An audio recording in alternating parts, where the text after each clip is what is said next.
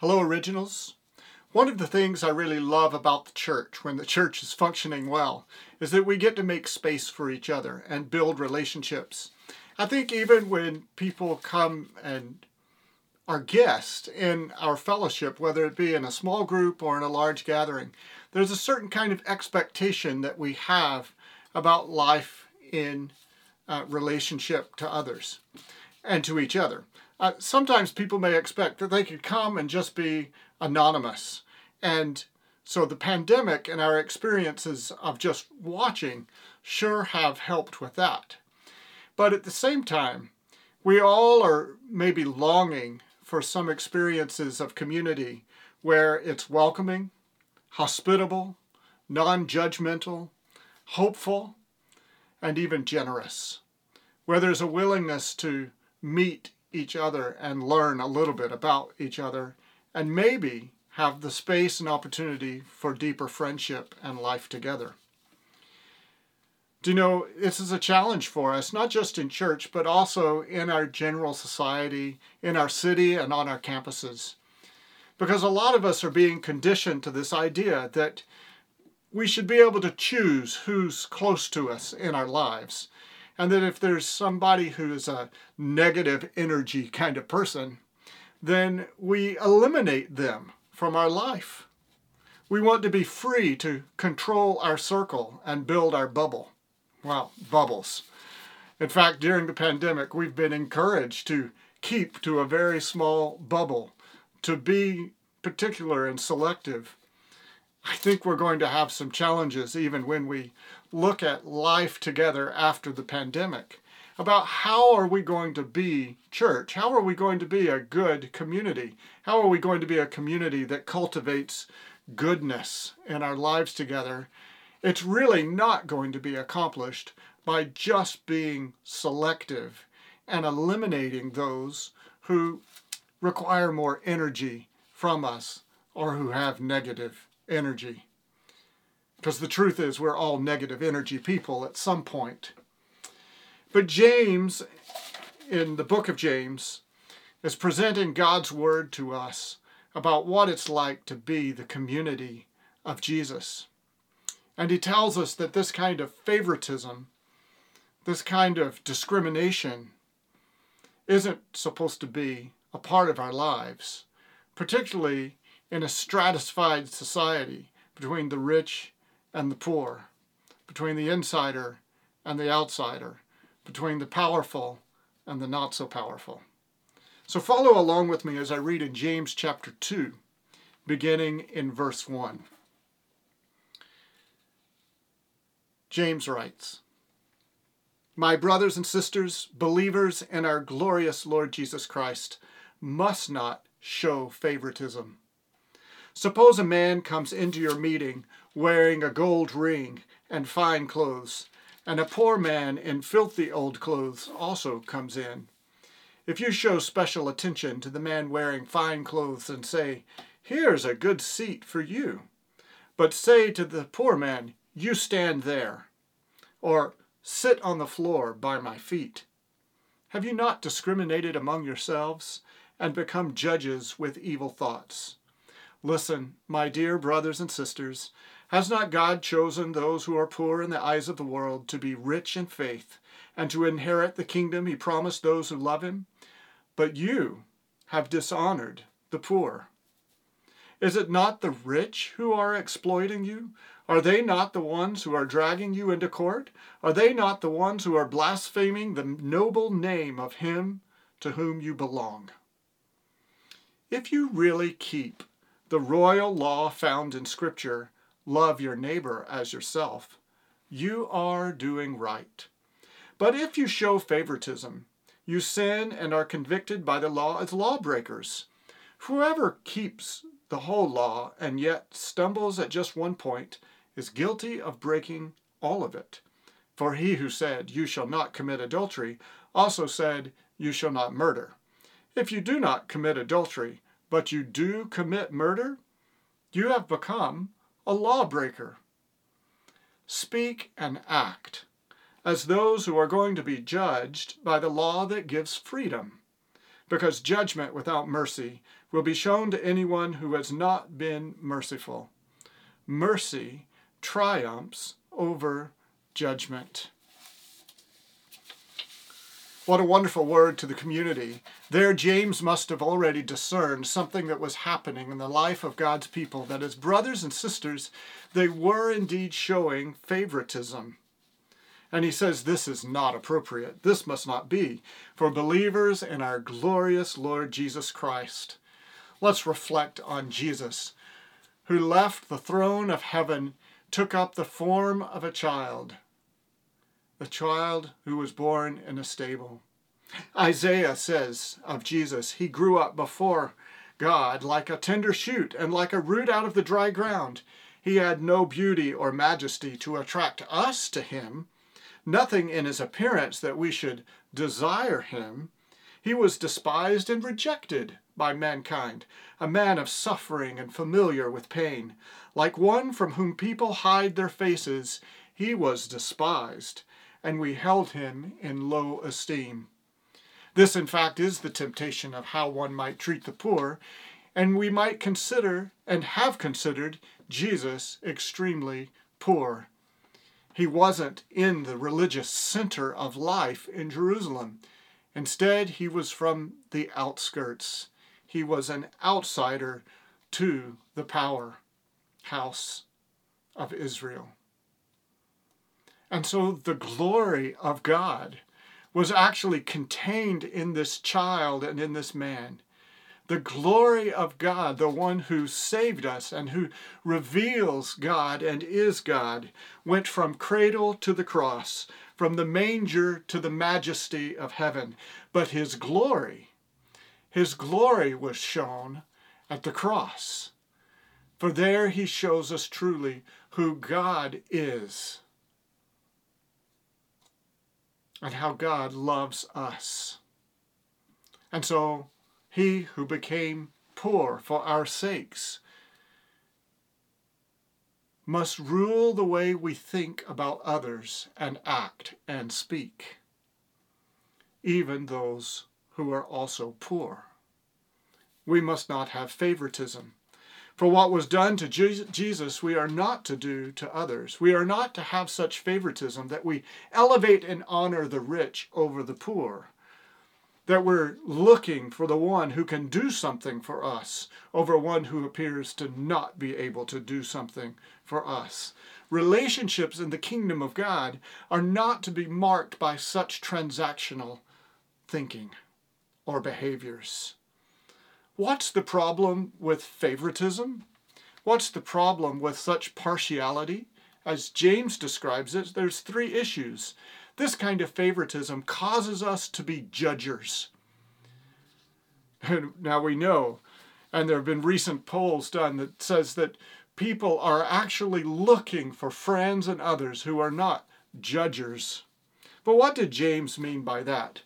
Notice what he says. If you see a rich man and you say, "Here, have a good seat," and you say to the poor man, "You stand there or sit at my feet," he says we actually are discriminating among ourselves and have become judges with evil thoughts.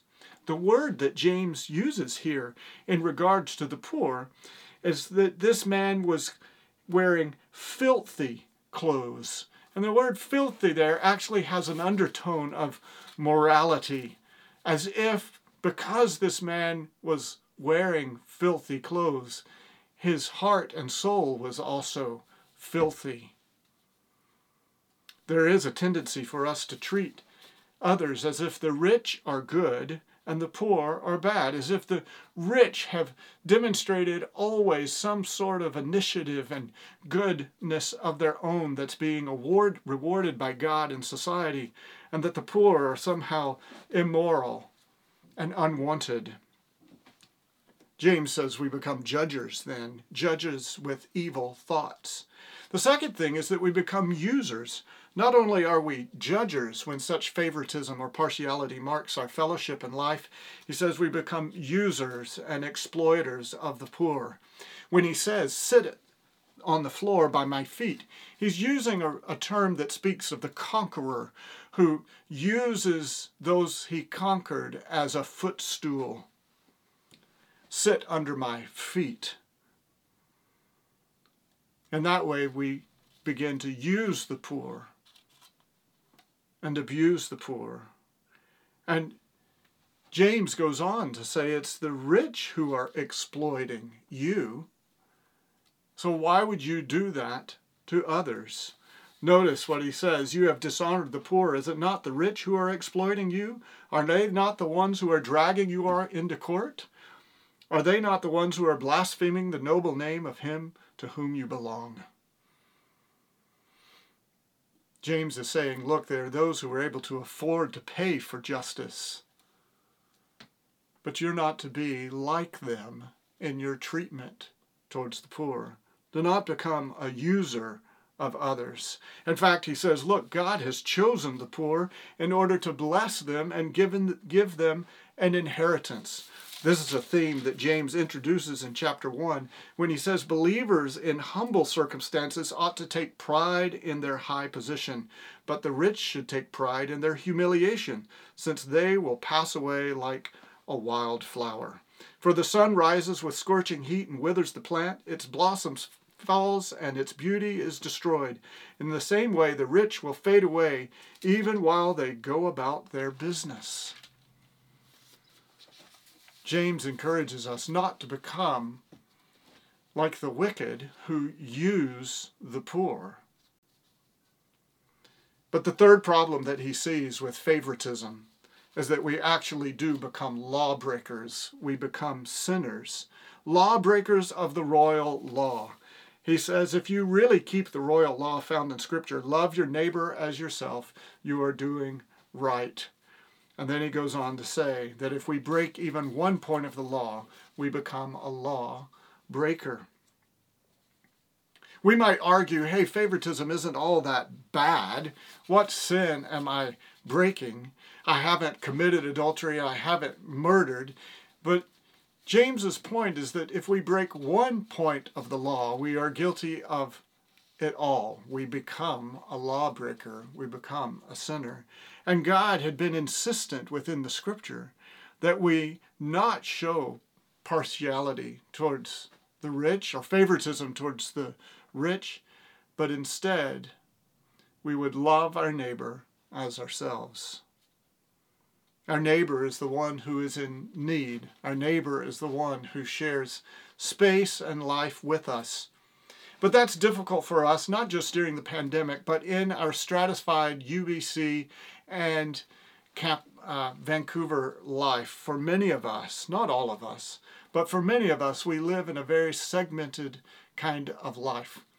My friend Ariel, having come to Vancouver, found it so shocking that her life was quickly isolated from the poor.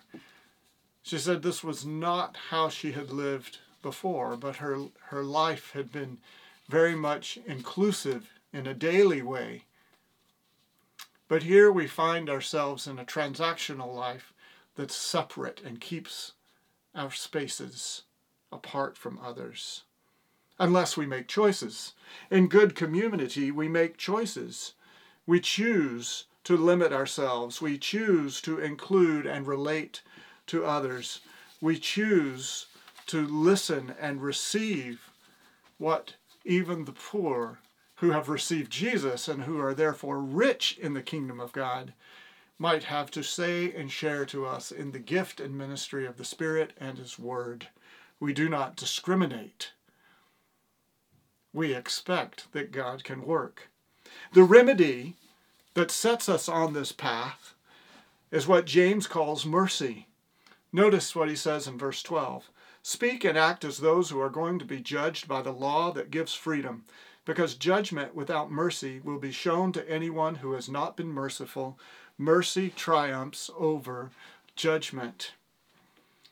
He says, 1, we're to speak and act as one who is going to be judged. We know that we need mercy because we're going to be judged by God who set this law.